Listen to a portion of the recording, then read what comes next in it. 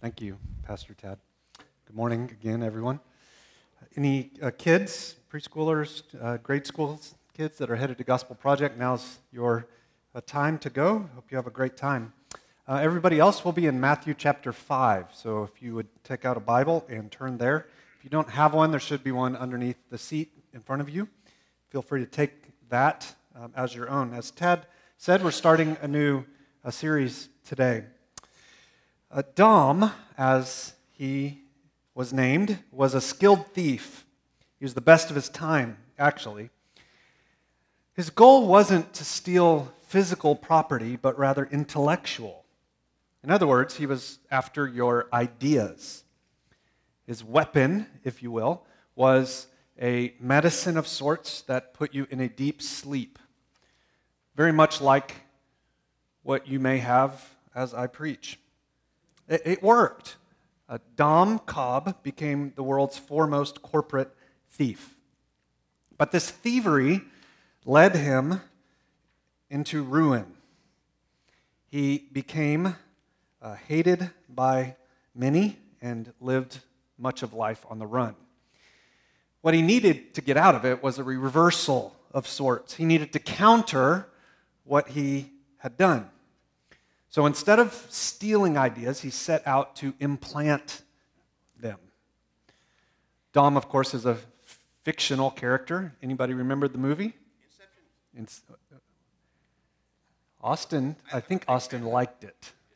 Austin's twisting his beard in a fury thinking about the movie.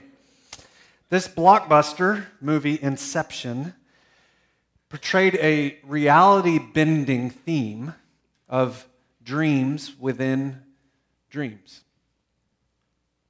Well, this sermon is going to be a bit like that, because this is going to be a sermon on a sermon within a sermon.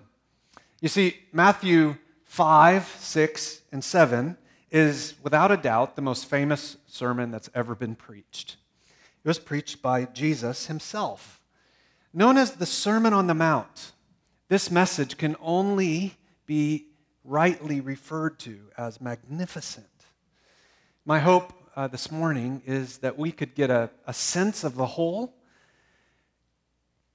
in order that then you would choose to get together with other brothers and sisters in Christ, or perhaps even a non-Christian friend, and read through it and study it more closely in the days and weeks ahead. Now, why the Sermon on the Mount, you might ask? Well, our habit as a congregation is most frequently to simply start at the beginning of a book of the Bible and slowly work our way through paragraph by paragraph until we've studied the whole thing. But in this sermon series, it's going to last 6 weeks, we're going to instead look at different moments in the book of Matthew as Jesus teaches about the church. So we're going to look at a topic within a book instead of working our way through a whole book. If you're new to church, this will paint a great picture for you of what the church is supposed to be, what Jesus says about his people. And if you're already a part of this church, I hope it will be an encouragement to you about the work that God's doing among us as we ask him to do still more. I think there's no better place to start than this sermon within a sermon. These 3 chapters, Matthew 5, 6, and 7, give us a full scope idea of what life looks like when we come under the good rule and reign of God. You see, people look like who they follow. And so if we follow Jesus, this is what we will look like. These 111 verses are what we might call Jesus' manifesto. They are his description of a delightful people. Now, like every good sermon, Jesus' sermon has an introduction and a body and a conclusion. And so what I want to do with you this morning is just spend a little bit of time on each part, introduction, body, and conclusion, and encourage you to look at it in more detail. As we work our way through this message, try to think about this question, if you would. What are the people of Jesus' church like? How are they described? That's what this sermon within a sermon is about. Look at verse 1 with me of Matthew chapter 5. Seeing the crowds, he, that's Jesus, went up on the mountain. And when he sat down, his disciples came to him. He opened his mouth and taught them, saying, "Blessed are the poor in spirit, for theirs is the kingdom of heaven. Blessed are those who mourn, for they shall be comforted. Blessed are the meek, for they shall inherit the earth. Blessed are those who hunger and thirst for righteousness, for they shall be satisfied. Blessed are the merciful, for they will be shown mercy. Blessed are the pure in heart, for they shall see God. Blessed are the peacemakers, for they shall be called sons of God. Blessed are those who are persecuted for righteousness' sake, for theirs is the kingdom of heaven. Blessed are you when others revile you and persecute you and utter all kinds of evil against you falsely on my account. Rejoice and be glad, for your reward is great in heaven. For so they persecuted the prophets who were before you." Church, as we think about church together, this is certainly one of the most important passages in the whole Bible. In essence, Jesus says in these blessed or blessed statements that the people of God are marked by certain norms or certain outlooks, certain values. They have a particular way of thinking. They have a particular kind of character. And as such, they are blessed. Brothers and sisters, to be the church, Jesus says, is to be people who mourn, to be people who are poor in spirit, to be people who are meek. Now, none of those things sound particularly attractive, do they? And yet that's what Jesus starts with. He starts by saying we must be people who are poor in spirit. In other words, people who are humble and broken. We must be people who mourn over sin. We must be people who are meek. Now, even though those might not sound attractive, certainly the results are the kingdom of God, the comfort of God, and God's earth. Jesus went on to say the church must be desperate for spiritual uprightness, marked by intense humility, merciful and pure and peacemakers, so in love with God, God's word, God's people, that even the most evil things done to us or said about us don't knock us away from Christ. Friends, this is the king's portrait of his people. This is the king's message of his kingdom. Imagine with me for a moment what it would be like to actually be people like that. Imagine what it would be like to be a church like that.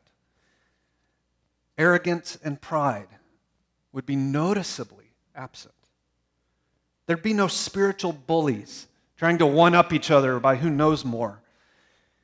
When somebody struggles, instead of ignoring or pretending, everyone would be merciful and helpful. When there's conflict, people wouldn't run, but rather they'd sit down, look each other eye to eye, and work it out, forgive and reconcile. There'd be no busted relationships. People wouldn't pretend to be closer to God than they actually are. There would be a hunger and a thirst for God. There'd be a passion to hear what God says and a desire to follow through.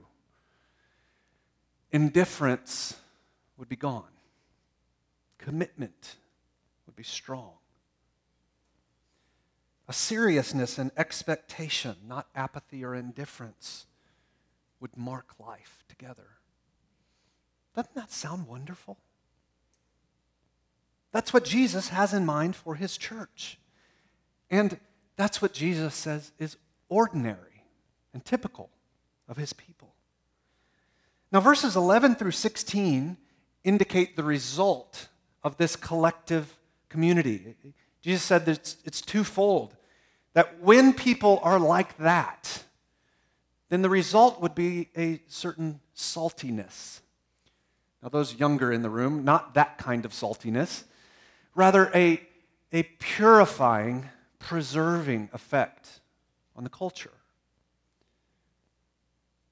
And the other result, or the other side of that result, is that we would be a people of a certain luminosity, that there would be a life-giving, shining effect on society.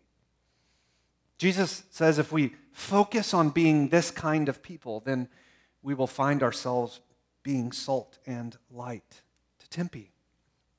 Now, if you're familiar with the Old Testament, that first 2/3 of your Bible, all of this may sound very familiar. For the Old Testament's full of admonition in this way. Think in particular about the book of Exodus, where Moses went up on a mountain in order to receive God's law. And then he came down and taught it to the people. Jesus, who's the better Moses, went up on the mountain, but he didn't need to be given God's law because he is God. And so he simply opened his mouth and began to speak. And he too gave a message to the people, the message about the character of the people of God. See, Jesus is the long-awaited King who brought the long-awaited kingdom in himself. And this is how his people live. Now, that was Jesus' introduction in his sermon. And chapter 5, verse 17 through chapter 7, verse 12 contain his body, his message, the main part of what he set out to say. Jesus addressed 4 things in this topic, and I'd love to just speak briefly to each of them. He talks about righteousness, authenticity, treasures, and relationships. We'll spend a few moments on each. First, in chapter 5, verse 17 through 48, he spoke of true righteousness. Now jump down to verse 20, if you would. Jesus makes a rather audacious statement. He says, "For I tell you, unless your righteousness exceeds that of the scribes and the Pharisees, you will never enter the kingdom of heaven." That is insane. Think about the most godly, humble, devoted, just, mature person you know. Do you have somebody in mind? Hopefully you're not thinking of yourself, because that would be to disqualify the characteristics. But that most mature person you know. Now hear what Jesus is saying. You got to be better than that person, or you don't get the kingdom of God. Your spirituality must exceed even that person, or you don't get the kingdom of heaven. That's nuts. Now, in these remaining verses in this section, Jesus goes on to show examples of what that looks like. He says that true righteousness is not just our behavior, but rather it's what happens in the heart. 7 times Jesus follows this pattern. He says, you've heard it said, but I say to you. And in each case, what he does is he takes the law, or something commonly thought of as what God expects, and he intensifies it. He turns up the volume. He goes beyond behavior down into the heart. And in so doing, he's saying, look at the scribes, look at the Pharisees. Think of the most religious people you know, and you've got to have a conformity to God that's superior to theirs. Because conformity isn't just behavior. It's rather the inside. So, for example, Jesus says, it's not just murder that's evil.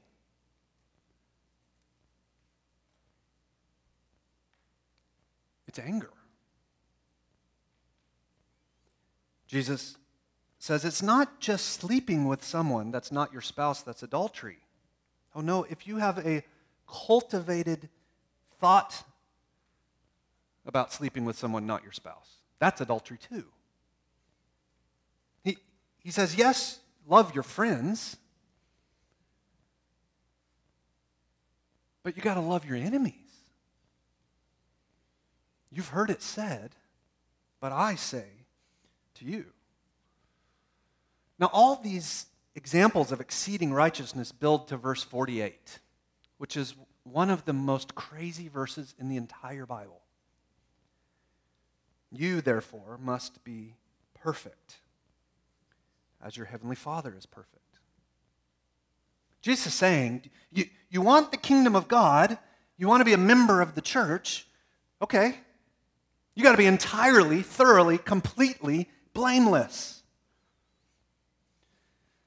Now, friends, who doesn't want to not be owned by your own rage? Who doesn't want to not be overcome with lust? Who doesn't want to not be thoroughly convinced of your own goodness such that you're selfish to the core? This is a vision of life that's extremely compelling. That's why so many people throughout history, even people who didn't believe in Jesus as God, found this sermon to be so helpful. This vision of life is compelling, but it's also crushing. You see, none of us meet these standards.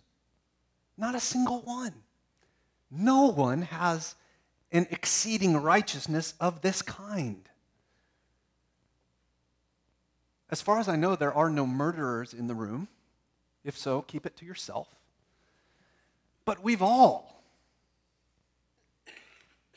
had sinful anger. Hear Jesus' word. Unless your righteousness exceeds the Pharisees and scribes, you can't join my kingdom. Unless you are perfect, like the Father, you don't get in. Jesus didn't go soft on this message, did he? But friends, therein is the gospel of the kingdom of God. You see, Jesus didn't lessen the law, he fulfilled it. And so this righteousness that God demands from all of us is a righteousness that we cannot possibly earn. It is a righteousness we can't possibly behave our way into. Rather, it's a righteousness that must be given to us. And that's why Jesus came.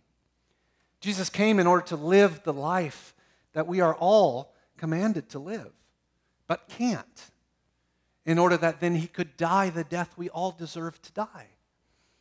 This is the essential message of the church, that we in fact don't have this kind of righteousness unless it's been given to us by Christ. Paul put it this way in the book of Romans, Romans chapter 4. Now to the one who works, his wages are not counted as a gift, but as his due. And to the one who does not work, but believes in him who justifies the ungodly, his faith is counted as righteousness. You see, friend, when you go to work tomorrow, you're not expecting to be given a gift of your wages. Imagine your boss coming to you and handing you your paycheck and saying, I have a gift for you that you have not earned. That's not the way work works. But friends, that's exactly how faith works. Faith is not a work. Faith is a gift. And that gift is given by God. If we but believe. If we but turn from our sin and turn to God with simple childlike trust, then we are given the righteousness that God requires. Isn't that amazing? I hope if you've been hearing that longer than I've been alive, that you never tire of it. For this is the gospel of Jesus Christ. A righteousness given to us, not a righteousness we earn. You see, the position of Christian is received, not achieved. Only Jesus has this intrinsic righteousness, and only Jesus can give it to us. The church is made up of people not who drum up their own exceeding righteousness, but rather receive the righteousness of Jesus as the exceptional gift that he is. That's how Jesus started this main body of his sermon, by drilling down into the very heart of what Christianity is all about. Now he moves on in chapter 6, verses 1 through 18, to what we today might call authenticity. Verse 1 says, Matthew 6, verse 1, "Beware of practicing your righteousness before other people, in order to be seen by them, for then you will have no reward from your Father who is in heaven."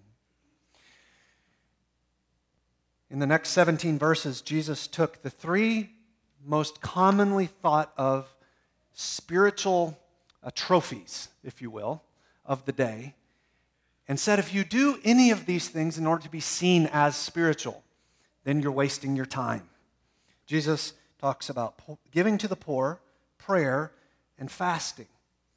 And in so doing, he ripped the guts out of inauthentic religion.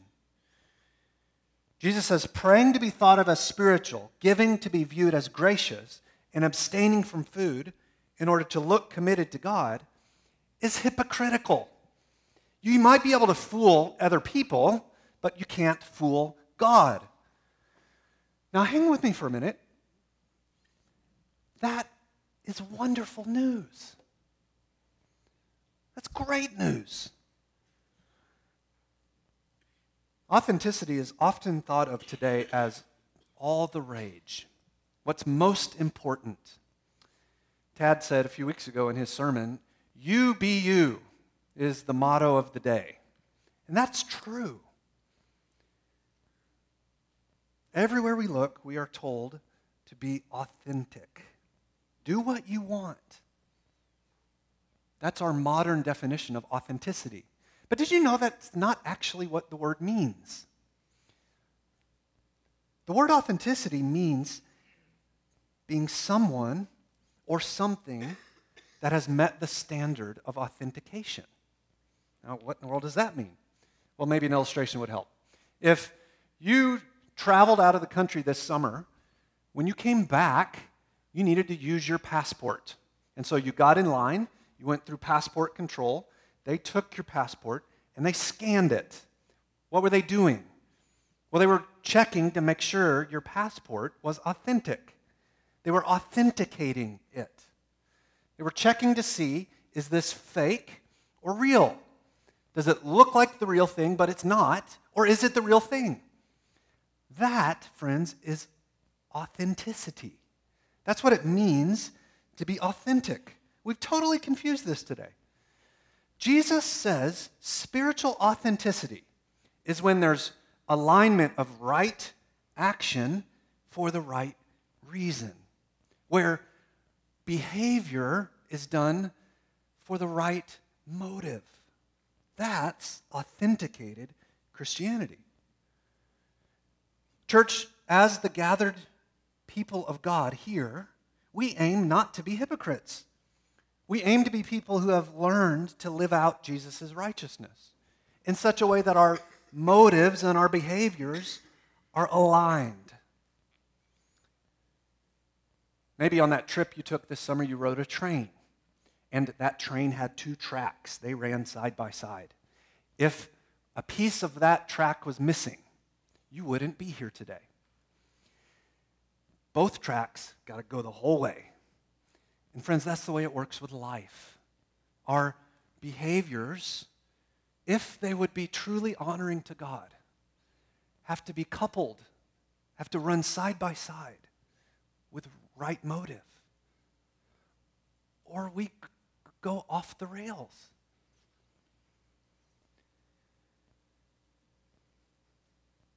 And so when we think about godly behavior and godly motive, I'm not sure about you, but this is one of the most convicting things in this whole sermon for me. It is so easy to do things to be thought of in particular ways, isn't it? And yet that's hollow. That's empty. That's not getting through passport control of genuine Christianity. God's not impressed. And yet this, perhaps most difficult thing Jesus says in his sermon, is just one more wonderful thing to cause us to run back to Jesus. Because Jesus has given us righteousness, then we can increasingly learn to actually live it. A great way to work this out in practice is what we might call secret generosity. If you're finding that as we're talking about authenticity, that you're feeling and recognizing your inauthenticity, then you might this week think of somebody, a friend, a family member, maybe even someone you don't like, and do something for them and don't tell anybody. You'll find that to be cathartic for your hypocrisy. Now, speaking of money or giving, look down at verse 19. Jesus says, "Don't lay up for yourselves treasures on earth, where moth and rust destroy, where thieves break in and steal. But lay up for yourselves treasures in heaven, where neither moth nor rust destroy, and where thieves do not break in and steal. For where your treasure is, there your heart will be also." Man, Jesus does not let up. Jesus, in this section of his sermon, deals with treasures. Brothers and sisters, we have been rescued out of being mastered by money in order to have a better master, Jesus. You see, money is a lousy master. Money demands everything. Money promises everything. But money can't deliver on anything. Money was never meant to dominate our lives. It is meant to be a tool through which we help each other and survive. But in so many cases, we become a slave to it. So Jesus says, remember, the debt of sin has been forgiven by my precious death. And that debt of sin has bought you out of your sin debt. Therefore, don't live for money anymore. We've been delivered out of slavery to stuff in order that we would be trophies of grace. So don't return again to being mastered by money. Don't live for how much you make. Live for Jesus. Don't hoard or worry. Seek his kingdom. Exchange worry about money for confidence in God. Can you feel the weight of anxiety lifting, even as we just consider that kind of life? A life where money isn't master, but Jesus is. That's what God calls the church to. To treasure God, not financial success. And Jesus makes an incredible promise. He said, if we seek first the things of God, then God will provide for our most basic needs. This sense of holding things loosely, of sharing generously, has, of course, significant impact on relationships. And that's where Jesus ends this body of his message. Chapter 7, verses 1 through 12 deal with relationships. Our relationships first with each other, then our relationships with non-Christians, and then our relationships with the Father. It's a comprehensive picture of how we relate to God and people. Whether it's being critical of others or apprehensive before God in prayer, the kingdom of God functions on the currency of grace. Grace is how we operate. Grace is how we think. Grace is how we relate. Grace is to be the foundation of how we interact. Grace for each other because we've been given grace from God. Grace for non-Christians because we're hoping and praying that they will find the grace of God. Grace in how we come to God in prayer because God is always and forever gracious towards his people. This is the very essence of relationships. Those who have experienced grace will be quick to see their own sin and therefore slower to confront. And they'll be bold in asking God for things. Do you see how all these pieces fit together? When we are people who have experienced grace, we'll be people quick to extend grace. Now, where does all this end? Well, Jesus aptly concludes his sermon in verses 13 to 29 with a powerful, confrontive conclusion. In these final paragraphs of Jesus' marvelous sermon, he talks about a whole bunch of pairs. Not the food, but rather groupings of ideas. He talks about 2 gates, 2 paths, 2 trees, 2 fruit, 2 ways of life, and 2 outcomes. If you don't believe me, look. I wonder if he was thinking about the ark at the time, the 2 by 2 by 2. Jesus' sermon and every other religious, philosophical, ethical vision of life are not the same. They're dramatically different. You see, Jesus, in his conclusion, is in a sense saying, you don't get a little bit of me. That doesn't work. You can't mix a little Jesus and a little self-help, a little Jesus and a little Buddha, a little Jesus and a little bit of spiritualism, and it all work out in the end. Despite the prevalence of that way of thinking today, it doesn't work. Jesus, in a very aggressive way, in this conclusion, says there are only 2 options. And for all the talk of Jesus' love, he's rather dogmatic on this point. Jesus says, you get him or utter ruin. There is no other way. You get Jesus or nothing. Jesus won't be co-pilot with anyone. Church, this part of his sermon is not particularly popular, but it is where he concludes. He concludes by saying, you either hear these words, receive this grace, or fail in the most important thing. Individually, we either enter eternal life through the gift of Jesus' righteousness, or we arrogantly assume our own and perish.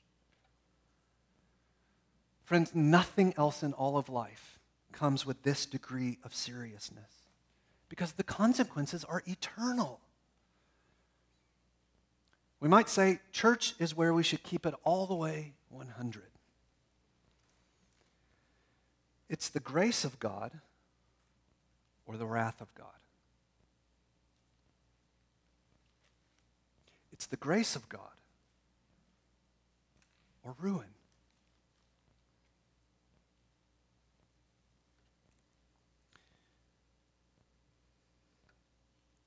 Have you considered the seriousness of where you are with God?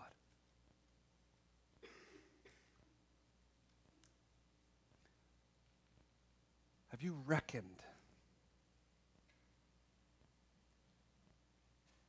the inadequacy of self-righteousness and the necessity of Jesus' righteousness being given to you?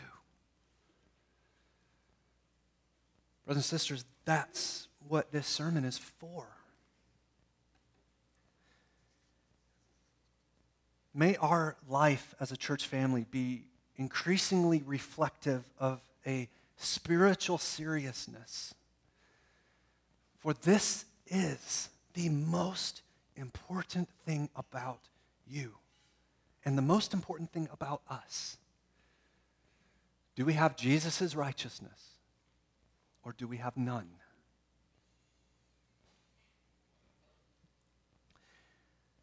Church, may we increasingly find ourselves being salt and light to Tempe. May we increasingly live out the righteousness Jesus has given us. May we listen and respond to God's word. And in so doing, may we be a delightful people. If you're here this morning and you've not received the gift of Christ and his righteousness, you can. What it requires is not a massive change in your behavior such that you render yourself acceptable to God. No, what it requires is a change of mind. It requires a turning from your own sense of rightness to the one true rightness, Jesus Christ. If you believe that Jesus came and died and rose again, and if you turn from your sin to him, you will find him to be life itself. Don't delay. If you believe, may today be the day. You can turn to him right now in your own prayer, receiving a righteousness not your own, such that it will become your own, because Jesus will make himself yours. This is the gospel of Jesus Christ. It is the most essential, foundational message of the church. Let's pray. And before I voice a prayer for us, would you take a moment to go to God in prayer yourself?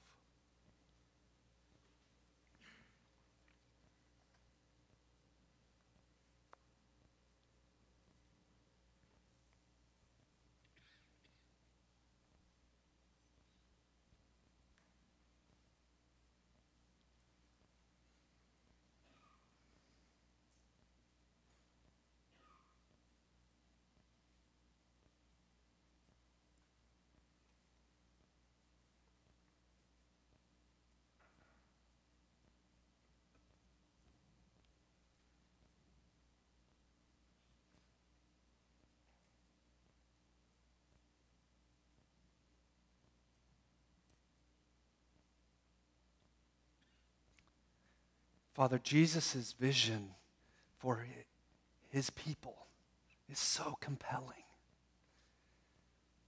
It's also crushing because we recognize our inability to live up to it.